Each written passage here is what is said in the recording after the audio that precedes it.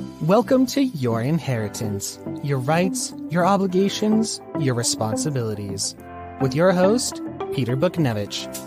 In each episode, you'll learn insights from experts. If you're being sued over an estate or if you feel you're not getting your share, Peter's firm can help you. You can find this show at www.betrustlaw.com and on YouTube, Facebook, Apple Podcasts, Spotify, Google Podcasts, and more. Now here's the host of Your Inheritance, Peter Buknevich.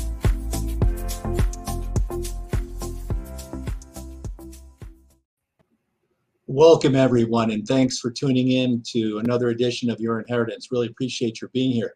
Today we're going to discuss a very important topic. It's mediation. Mediation, a means for resolving trust and estate litigation and civil matters. And anyone watching this video who has a legal problem with any person, any entity, including a family member in a trust and estate dispute, ought to know about mediation and what mediation can do to help circumvent a lot of attorney's fees and a lot of anxiety in a protracted litigation. Podcast people need me to tell you this, and I need to say it myself. Nothing in this podcast is intended to provide or will provide legal advice. Viewers should contact their own attorneys for actual legal advice. Our guest today is Lori Sanford, a friend of mine and an esteemed member of the legal community. Lori Sanford provides alternative dispute resolution services based out of Palm Desert, California. She is an active member of the legal community in the Coachella Valley and throughout Southern California. Lori has over 32 years experience as an attorney and a master's degree in business administration, which helps her in business disputes.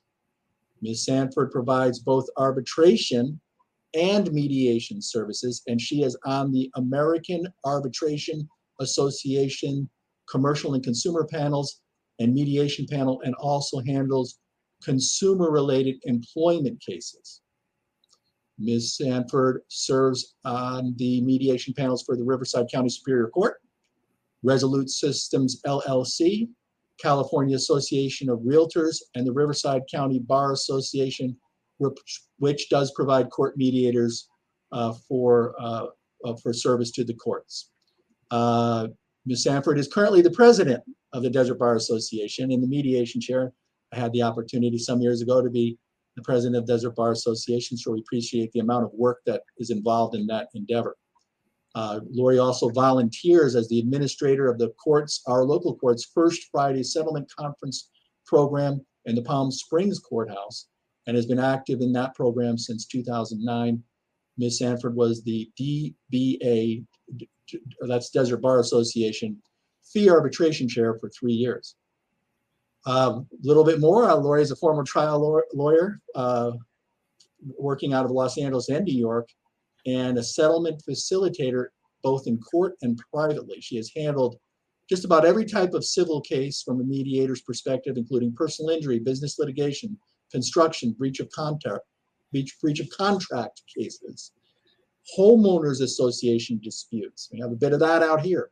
Employment law, legal and medical malpractice, and real estate matters. Been a top lawyer in Palm Springs Life magazine for the past 6 years, and she brings with her a wealth of experience to this topic, and we're happy to have her here today to discuss very important concept of mediation. And Lori, how would you explain to our viewers what is mediation? Well, first of all, Peter, I want to say thank you for this opportunity to do the podcast with you, and let's jump right into it. So mediation is a process in which a third person, a neutral like myself, assists parties who are in a dispute to reach a mutually acceptable outcome to their dispute. It's usually a confidential negotiation, and the neutral, such as myself, is not a decision maker. The power remains with the parties to have a resolution that they are both happy with. Let me just jump in right there. When you say you're not a decision maker, are you saying that you're helping people make their own decisions, but you don't actually produce a ruling in a mediation? You're not going there to get a judgment. You're going there to get an agreement, correct? That's absolutely right. In fact, a lot of times when people speak to me, they'll use the words "Your Honor," which I'm always very pleased to hear. But the reality is that I'm no different than any other person who's in the room, and I'm not the decision maker. Meaning that when you are in a mediation, the parties retain control over the process, and they can craft whatever outcome they want in a mediation. And I always, as an arbitrator, also. And in an arbitration, I'm in a much different role. An arbitrator actually makes a decision, much like a judge on a bench, in which you are given evidence, you rule on objections to evidence, and you also decide what evidence comes in, what evidence stays out, and you make findings of fact and findings of law, in which at the very end of the case, especially if it's binding, the arbitrator's decision is final. And usually it's very hard to overturn a decision in an arbitration. But to jump back to mediation, the parties retain complete control over the outcome of what their dispute is. Okay, so just to spend a little time on the differences, because those are common, I would say, misconceptions that people have, and even experienced people will not always understand when you're using the term what a mediator is going to do or what a mediator is not going to do. And I'll have people say, well, what is the mediator going to tell us or decide? And I say, the mediator is going to help us. The mediator may impart their wisdom to us as the honored, in my practice area, we have a lot of retired probate judges who are mediators, and they could tell us, if we ask them to, how have you ruled on, the 300 cases that you had of this exact same fact pattern? How does it come out? And can you give us some percentages? They can help us make a decision, but they're not going to deliver a decision at all. Arbitration, when you sit as an arbitrator, you're basically making a decision. You're basically like the judge. You might not be in a courtroom. You might not be wearing black robes. It could be a court-ordered arbitration, or more, which typically it's maybe pursuant to an arbitration clause, a binding arbitration clause in a contract, and you go to this proceeding, which hopefully is more expeditious than a court proceeding. Sometimes it is, sometimes it isn't. But you are making a decision as if you were a judge, and the arbitration discovery rules and the rules of how they present evidence and so forth are largely going to be the same as they are in court. They might be more expedited, but you will be writing a decision that is binding, just like a judge at the end of an arbitration. At the end of a mediation, if the parties haven't reached a consensus as to what they want to do, then they really don't have anything. But your job is to, as a mediator, is to help them get there. And with that, I want to ask you this question. In which, would you agree? It seems to me that you control your destiny more, or you at least have the opportunity to control the destiny of where your case is going in a mediation more than just about any other proceeding. Yes. And, so I've worked with court mediation programs since 2009, and that's getting to be a really long time now. And I think if you talk to the civil and even the probate judges, you'll get a unanimous opinion, which is that early mediation settles cases, meaning that the parties, the earlier they get involved in the process, the more vested they are in the process, the more likely it is that they'll be able to resolve their disputes. And one thing, Peter, that when you were talking came up in my mind was there are a lot of mediators out there. There are a lot of arbitrators out there. And what somebody in the public needs to think about is, what's the skill set that this mediator or arbitrator is bringing to the table? Because the mediator is not there to tell you what to do. And an arbitrator is listening. They really shouldn't be actively participating in the proceeding except for to rule on objections and decide what comes in. So what a mediator shouldn't be doing is telling you how you should resolve your case. That should be between you and your attorney, who is your advocate. What a mediator can do, though, is sometimes guide you or strongly suggest to you whether your thought process is grounded in reality? Or are you so entrenched in your position that you're not seeing the forest through the trees and understand what happens if you don't resolve your case and what the next steps are if you are involved in the court system? So, well, we're talking about the mediation process. Up until you get an agreement, the mediation process is completely non-binding, correct? That is true. And one thing we haven't mentioned, which is one of the reasons why mediations are such an effective tool to resolve disputes, is mediations are confidential. And what that means is anything said during a mediation cannot be admitted as evidence into a trial in court. And the reason that the courts have evidence code sections that protect the confidentiality of mediation is so that parties can freely discuss at the mediation what's going on. You know, maybe there's more than just a legal issue. I can't tell you, you know, Peter, you specialize in estate planning, and I do more on the civil side, but a lot of times the disputes have very little to do with the law.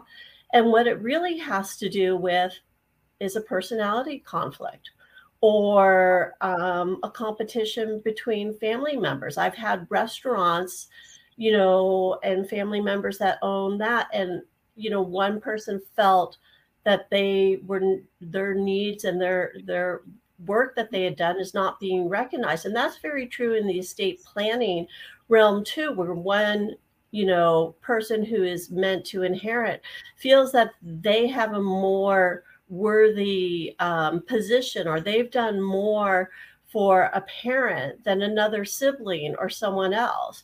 So a lot of mediation actually is psychological, and being able to communicate why it is that you feel you deserve something and why you're in a different position than the next person.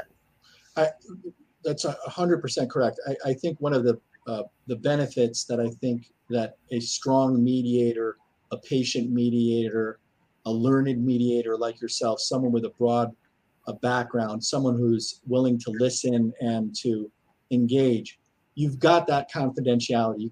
You're making an investment of time, you're making an investment of money, but because there's no obligation and because it's confidential, there's virtually no risk, except for the fact that you will have to disclose some facts that you're probably going to have to disclose throughout the course of discovery anyway, because everybody's got to put their evidence on the table by the time they go to trial, which might be a year or two down the road. And why not try and take a shot at mediation earlier on in a case when you can resolve it completely according to terms that you can live with, even if they're not exactly what you want. It's an acceptable resolution that once you sign that agreement becomes binding and enforceable by the court at that point. But one of the greatest benefits is if I've got somebody who's not me as the advocate and not me as most lawyers, we're zealous advocates in court, and we provide wise counsel in private. But the benefit of getting a third party who's been through these processes before and have your client ask those questions and even spill their guts, it's to some extent, to the mediator in a completely confidential setting where they can get feedback and cut through all of the language of litigation, interrogatories and how we have to do things with 30 days to respond, and you're talking through the lawyers and you're having a real conversation about an issue with a human being. And then that human being can use shuttle diplomacy to go to the other side to see if you could work something out. That is extremely powerful. And it's something that should be used more often, I think. I feel I have an obligation to make it available to clients to see if they can resolve cases earlier rather than later. And here's where I have a question. When is the right time to mediate, in your opinion? That is a great question. And, I want to just mention on two things you said: patience and listening. Those are key. And so I would think that earlier is always better, because as you just mentioned, as advocates, when somebody goes to you and hires you as their attorney, you have an obligation in order to present a case properly at trial. You have to really do a lot of work, which means you have to get all the information you need to resolve the dispute. But sometimes if you can get something on the earlier side, the parties have the information and you can just get in there, and it's more efficient and more cost effective the earlier you can get something resolved. In other words, in discovery, you're going to be dealing with the vehicles of how we go about using the Code of Civil Procedure to attain admissible evidence in the proper form through depositions, through written discovery that's verified, and there's a process to that. And that process that I call the language of litigation, once people are not able to resolve their own disputes, they're speaking in the foreign language of litigation, which is a necessary language that we have to employ because those are the rules that lawyers have to live by. But it can be an expensive language because now you're going through your lawyers as interpreters of that language. And that's how you have to conduct the discussion, so that when it finally gets to a judge or an arbitrator, they know that everything they've got before them has been vetted through a discovery process, and all they're going to get is the admissible evidence. Well, if you guys can, the family members in a dispute can just come forward and say what they know and cut through all of that, and in a mediation where we're not afraid of letting our hair down a little and saying what we've got to say, that we know is going to come out anyway, just cut to the chase and save literally weeks, even months of time, and just come to it. Be prepared that you're going to have to show some of your cards. And that's what you've got to do if you want to resolve a case. And then through the mediator, using the mediator as a, as kind of as your guide and as someone you can test how to present things and so forth. You can really slim down the amount of time that it's going to take to get to a solution that might be acceptable to all parties. And what do you have to say about what the cost savings would be as for that for parties? When litigation starts, it involves a lot of attorney work and a lot of attorney time at an hourly rate.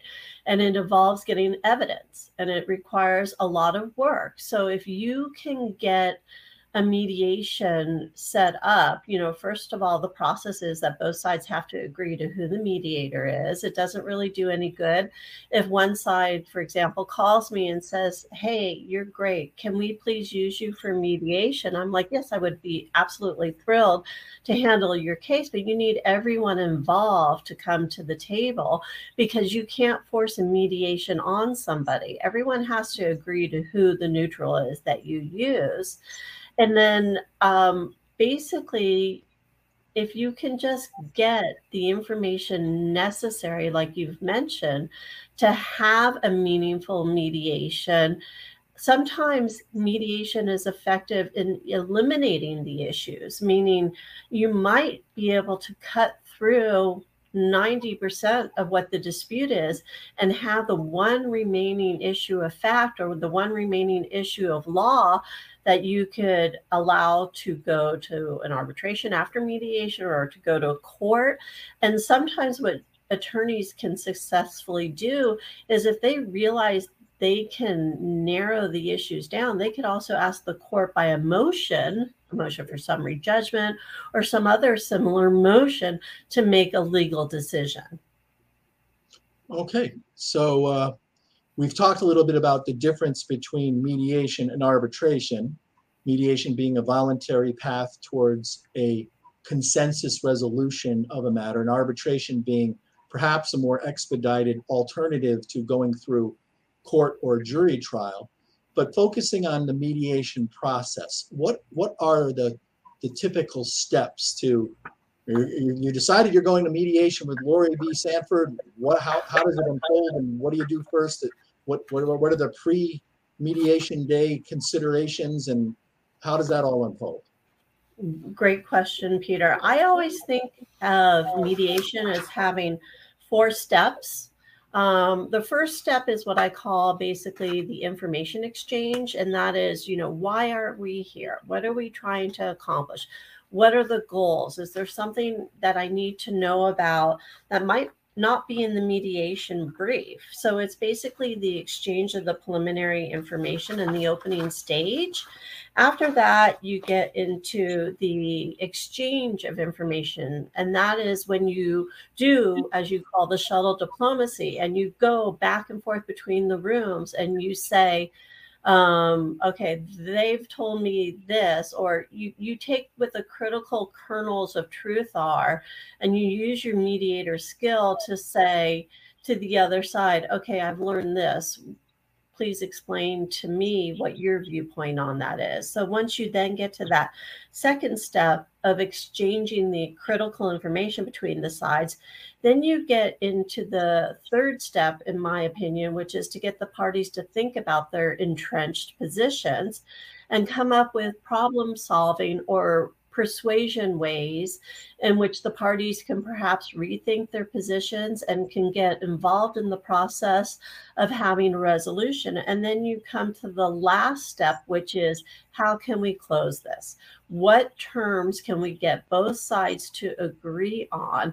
I've even had, and it's worked a couple of times, where I can pull up, today with technology and be able to do things either in person or Zoom or a hybrid. You can actually go through the terms one at a time and have each side look at it and then just craft the language. And sometimes you have to do that on things that are really detailed or really critical. So again, bringing the mediation to a close means that you're going to want to have settlement terms that are in writing that both sides sign off on.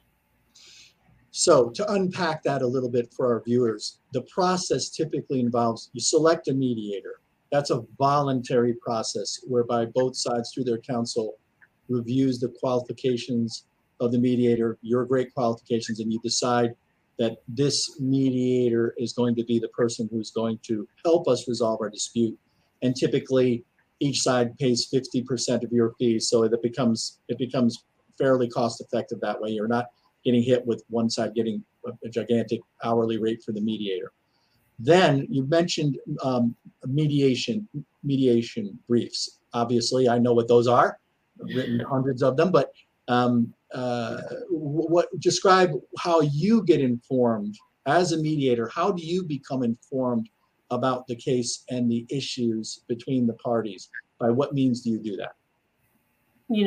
Great question, Peter. And let me take it a step back. What I have found, I've been doing this for a very long time. I have over 250 mediations, and I have, north of 75 arbitrations. And so what I find typically happens in a private setting as versus in a court setting where the court says, Lori Sanford, you are the person we are assigning to this case.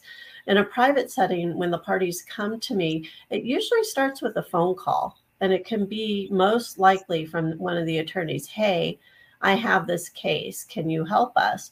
And then, an attorney like myself has to do a conflict check. We have to make sure we don't know any of the parties. As a neutral, you want to make sure you're impartial and fair. And after that, as you said, it's a 50-50 split in the cost. So the parties at the very start of the case know exactly how much it's going to cost them to have the neutral decide their case. And it's always much more efficient to pay a mediator fee than to get involved in protracted litigation. And then you get to the mediation briefs. And that is largely a tool that attorneys are very well versed at, and a good attorney knows that what a mediator needs. And what a mediator needs is not a 50 or 100-page mediation brief. Actually, what a mediator needs is something that basically lays out who are the parties, what is the dispute that we're asking you to help us with, what are the critical pieces of facts and law that are involved here. And why should you help my client, meaning the persuasion part of it, which is what the attorney's getting paid for. Why are we right? Why? Let's take a motor vehicle case or a dog bite case. I know that's a little bit different than estate planning, but why does this particular injury merit a certain dollar amount?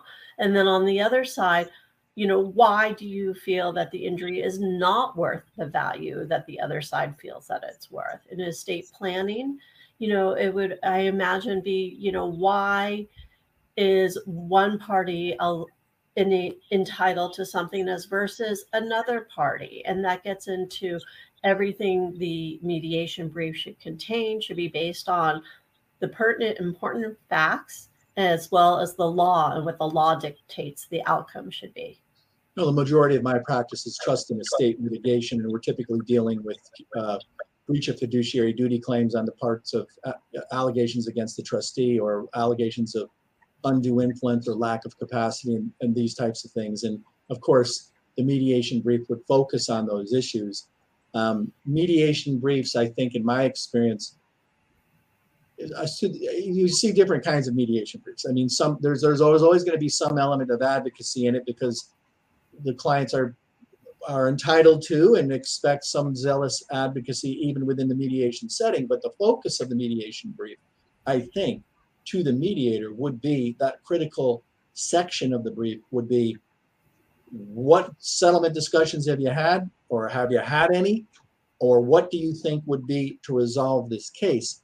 And with that, I ask you the question, do you as a mediator have a strong opinion as to whether mediation briefs should be confidential to the mediator or shared with the other side, or some combination of both? Excellent question. And you know what, when you mention the dollars, that should be what every mediation brief ends with.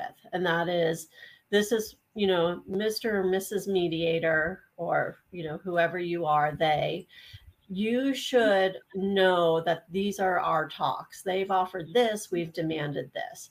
So when it comes down to having the mediator help a party, I think it's really critical to basically make sure that mediator has a really good understanding of where the parties want to land up. Right. And we talked about confidentiality.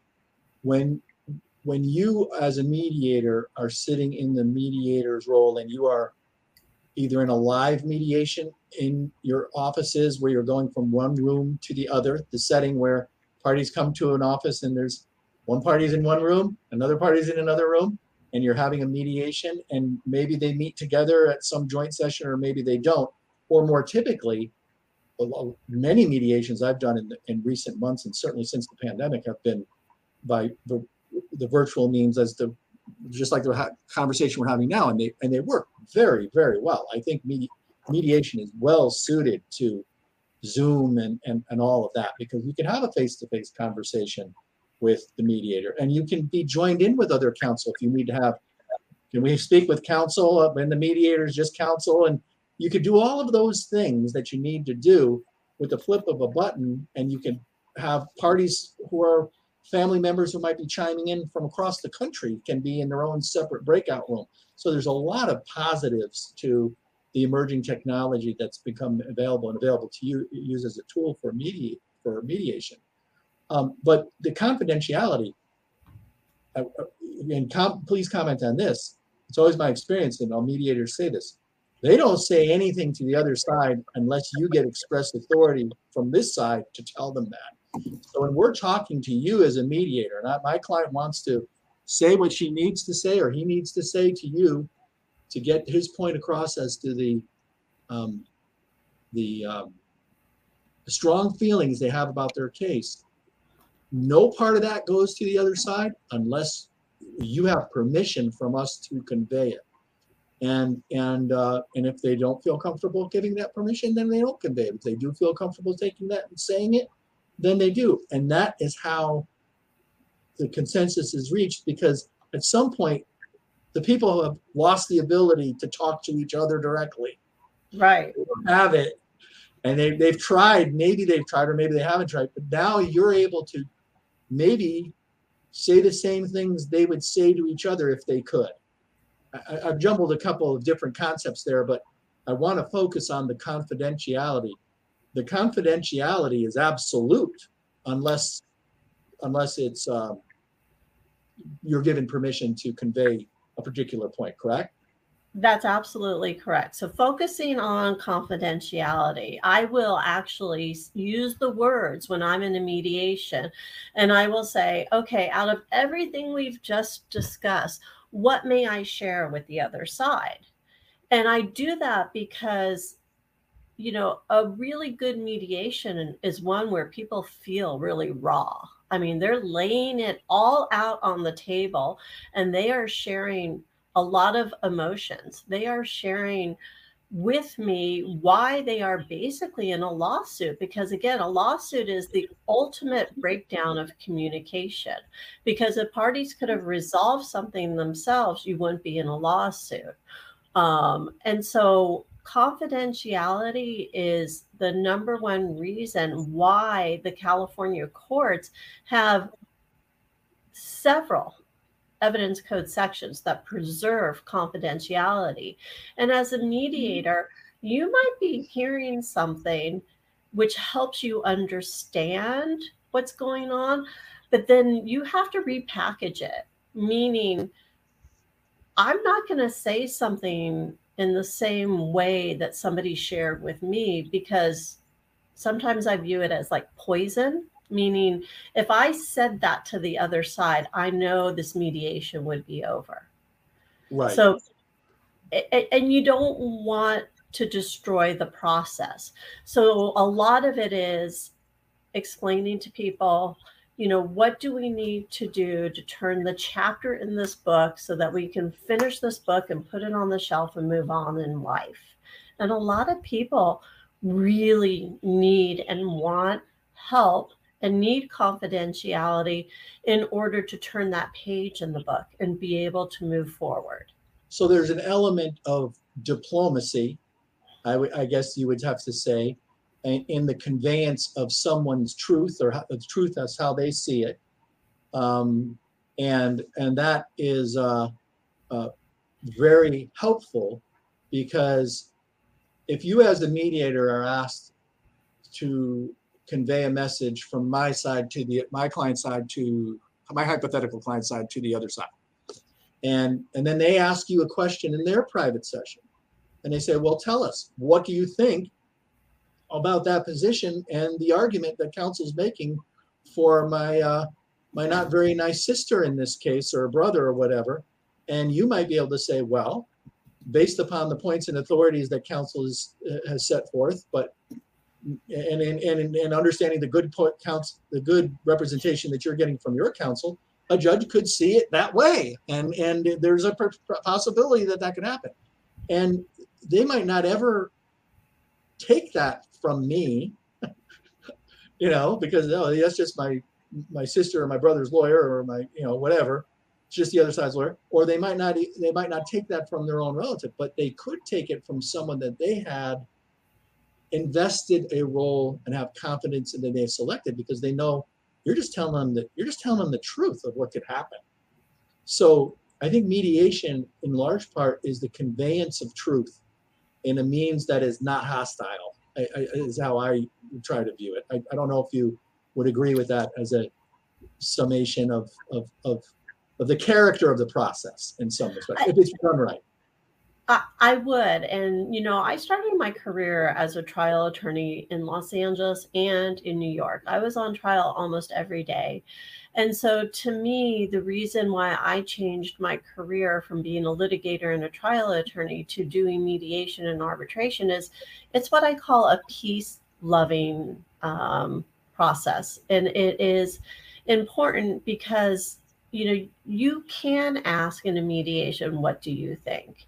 You can make sure, you know, sometimes attorneys and clients are so entrenched in their positions that they don't always think a little bit about, well, is that realistic? Or what do I need to resolve my case? And so having a neutral who can listen, who could be the diplomatic shuttle between both sides, and can also empower each side to resolve their own dispute is so much better than the alternative. And what's the alternative here, Peter?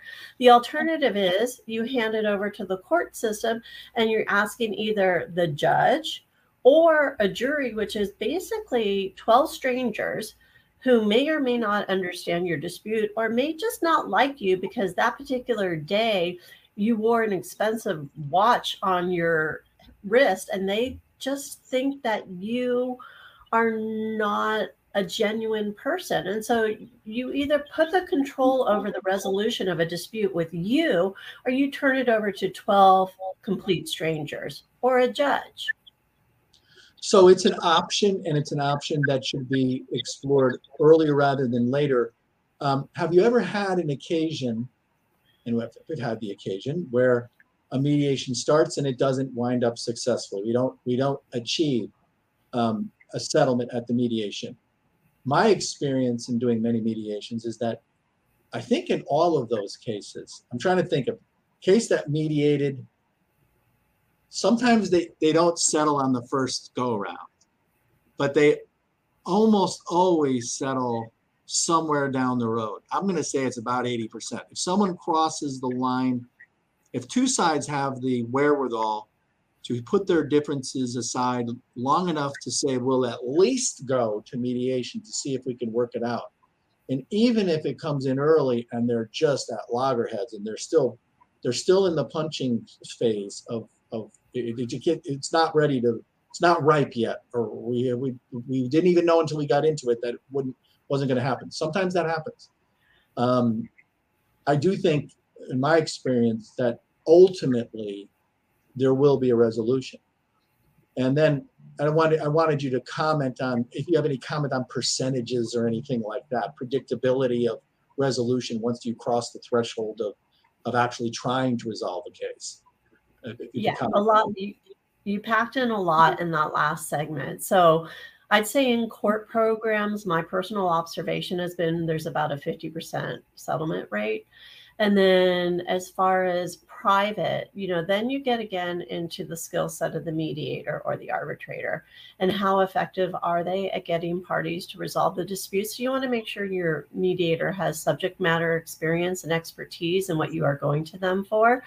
And as far as failure in a mediation, if a mediation doesn't settle on the day of mediation, a good mediator should do follow-up and schedule a second session. And I do that all the time. I mean, I'll be honest with you. I have a mediation that I've been working on since February. It's not a failure that we haven't settled the case yet. We need something to take place in the case in order for the parties. We need an outside expert inspection of something. And so sometimes, let's say it's an estate matter, you might need, let's say the family's fighting over a piece of art. You may need to get that piece of art appraised. Right. There might be some factors. And that's when I earlier broached the topic of if it's ever too early to mediate, sometimes some rudimentary, I won't say rudimentary, I would say sometimes some basic discovery is helpful to be done, an exchange of documents or things of that nature. You might not have to have gone through full-blown depositions of everybody. Hopefully you're trying to save that expense, but it's a case-by-case basis as to when you would actually cross the threshold to do it. Sometimes people warm up to the notion once they see through an exchange of written discovery, no, the other side, we propounded some pretty provocative questions and we're getting some answers that are open and honest and they don't have objections to them and they're telling us their reasons and the reasons are good and they're producing some evidence that we didn't know, counsel on the other side didn't know, that maybe there's some significant possibility of liability here for these claims that they're making in their petition before the court. And so at that point you say, okay, now we're ripe for mediation. And I think, so those are going to be on a case-by-case basis. I'd like you to comment, you mentioned that the rate of success in court-ordered mediation is like 50%. What is the difference between court-ordered mediation and private mediation as you would describe it? And then that second part, 50% is You've got a 50% chance of having your case resolved. It's not necessarily a bad number in a court-ordered setting. But is it, in your experience, is it higher in private mediation? And what's the difference in tone or tenor between private and court-ordered mediation, if there is any? Okay, great question. So, let's start with the launching pad of your last comments. First, each case is unique.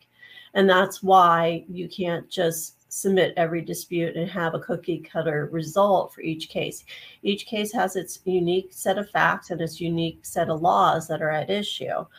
I find that private mediations have a higher resolution rate because not only are you paying for the mediator, but both sides have decided this is what we want to do with our dispute. We want to get it resolved. So both sides are vested in it.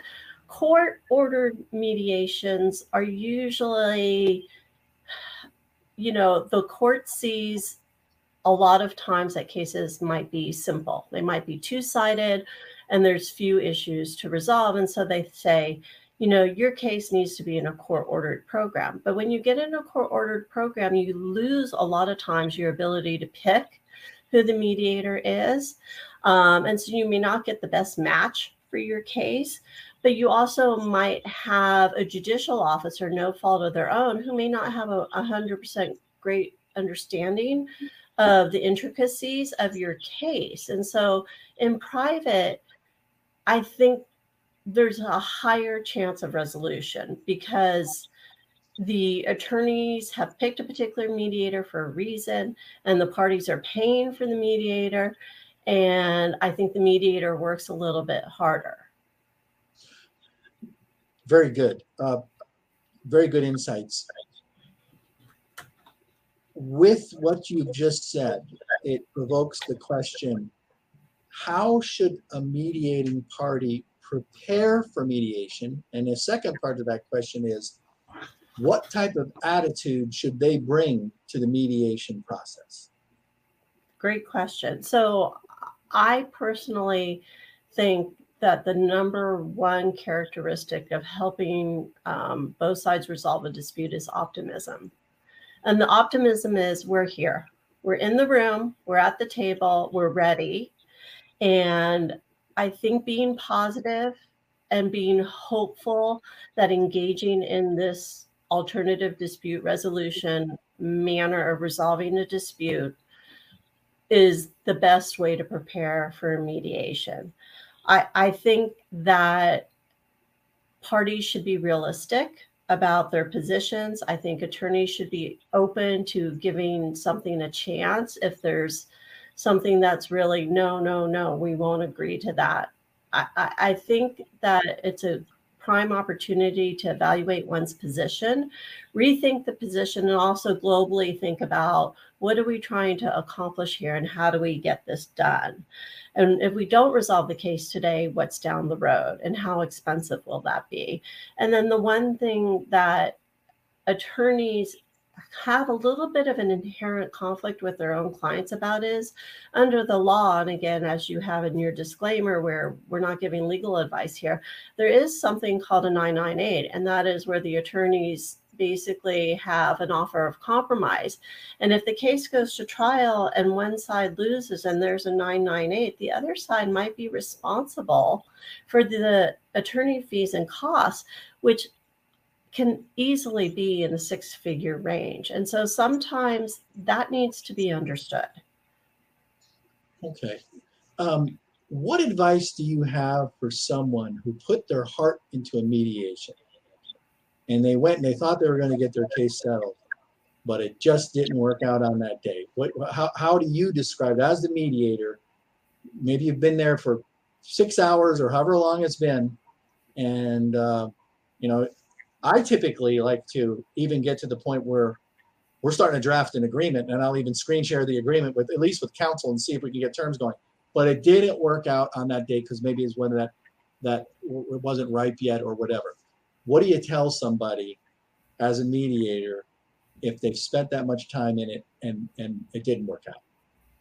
I absolutely recommend let's give it another shot. Let's go. What do you need What information would help you come to a resolution of the case? Or sometimes, if it's an emotional thing, sometimes it has nothing to do with who's right or wrong. It's emotions. And somebody, how can my sister do that to me? Sometimes people need a cooling off period. And so it's really important that parties have the time to rethink their positions.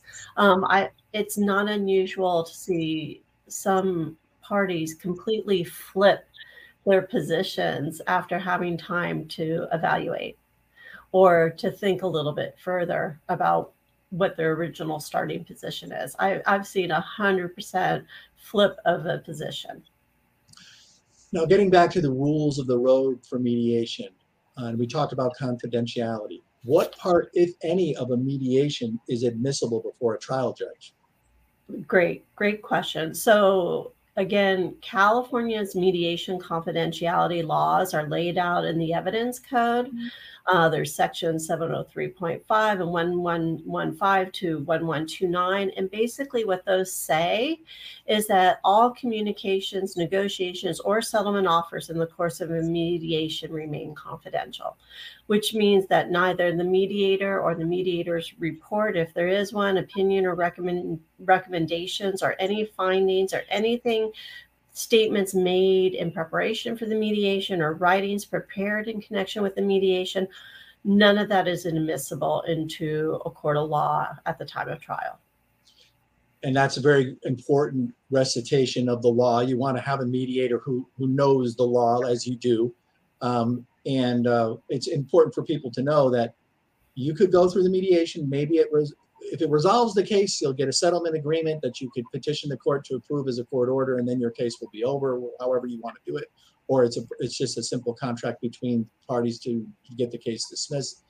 If it didn't resolve, you're going to report, we've mediated, case didn't resolve, and that's all the trial judge ever knows. He doesn't know what you said, what they said, doesn't know if the other side went wild on you or not, doesn't know whatever happened in the course of the mediation. The judge doesn't know because, as you said, the law prohibits it. And that's for the benefit of the parties so that they can have that free discussion where it's kind of, let your hair down and say what you got to say to the mediator and let's see if we could work this out. Did you say that's a fair statement? Yes, it is. I actually, since 2009, have run with the court a program called the First Friday Voluntary Settlement Conference Program. And basically, if a case doesn't, we tell the court is the case settled or it didn't settle. And that's the only thing the court should be told, nothing else. Lori, you have been extremely helpful. Clearly, you know your stuff. You know the code sections. You have a great deal of experience as a mediator and an arbitrator. Anyone would be well served to have you on their case and help resolve the case. And you certainly have a demeanor of listening and a temperament that would be facilitate, I think, resolution. And I want to thank you very much for being with us on this podcast. That's all that we have time for today, but hopefully we can have an opportunity to speak again on some other issue in the future on your inheritance. Thank you for being with us. Thank you, Peter, for the invitation. It was my pleasure. You've been tuning in to Your Inheritance, your rights, your obligations, your responsibilities with your host, Peter Buknevich. If you're being sued over an estate or if you feel you're not getting your share, Peter's firm can help you. You can find the show at www.betrustlaw.com and on YouTube, Facebook, Apple Podcasts, Spotify, Google Podcasts, and more. Thank you for your positive feedback, comments, questions, and for sharing the show with others.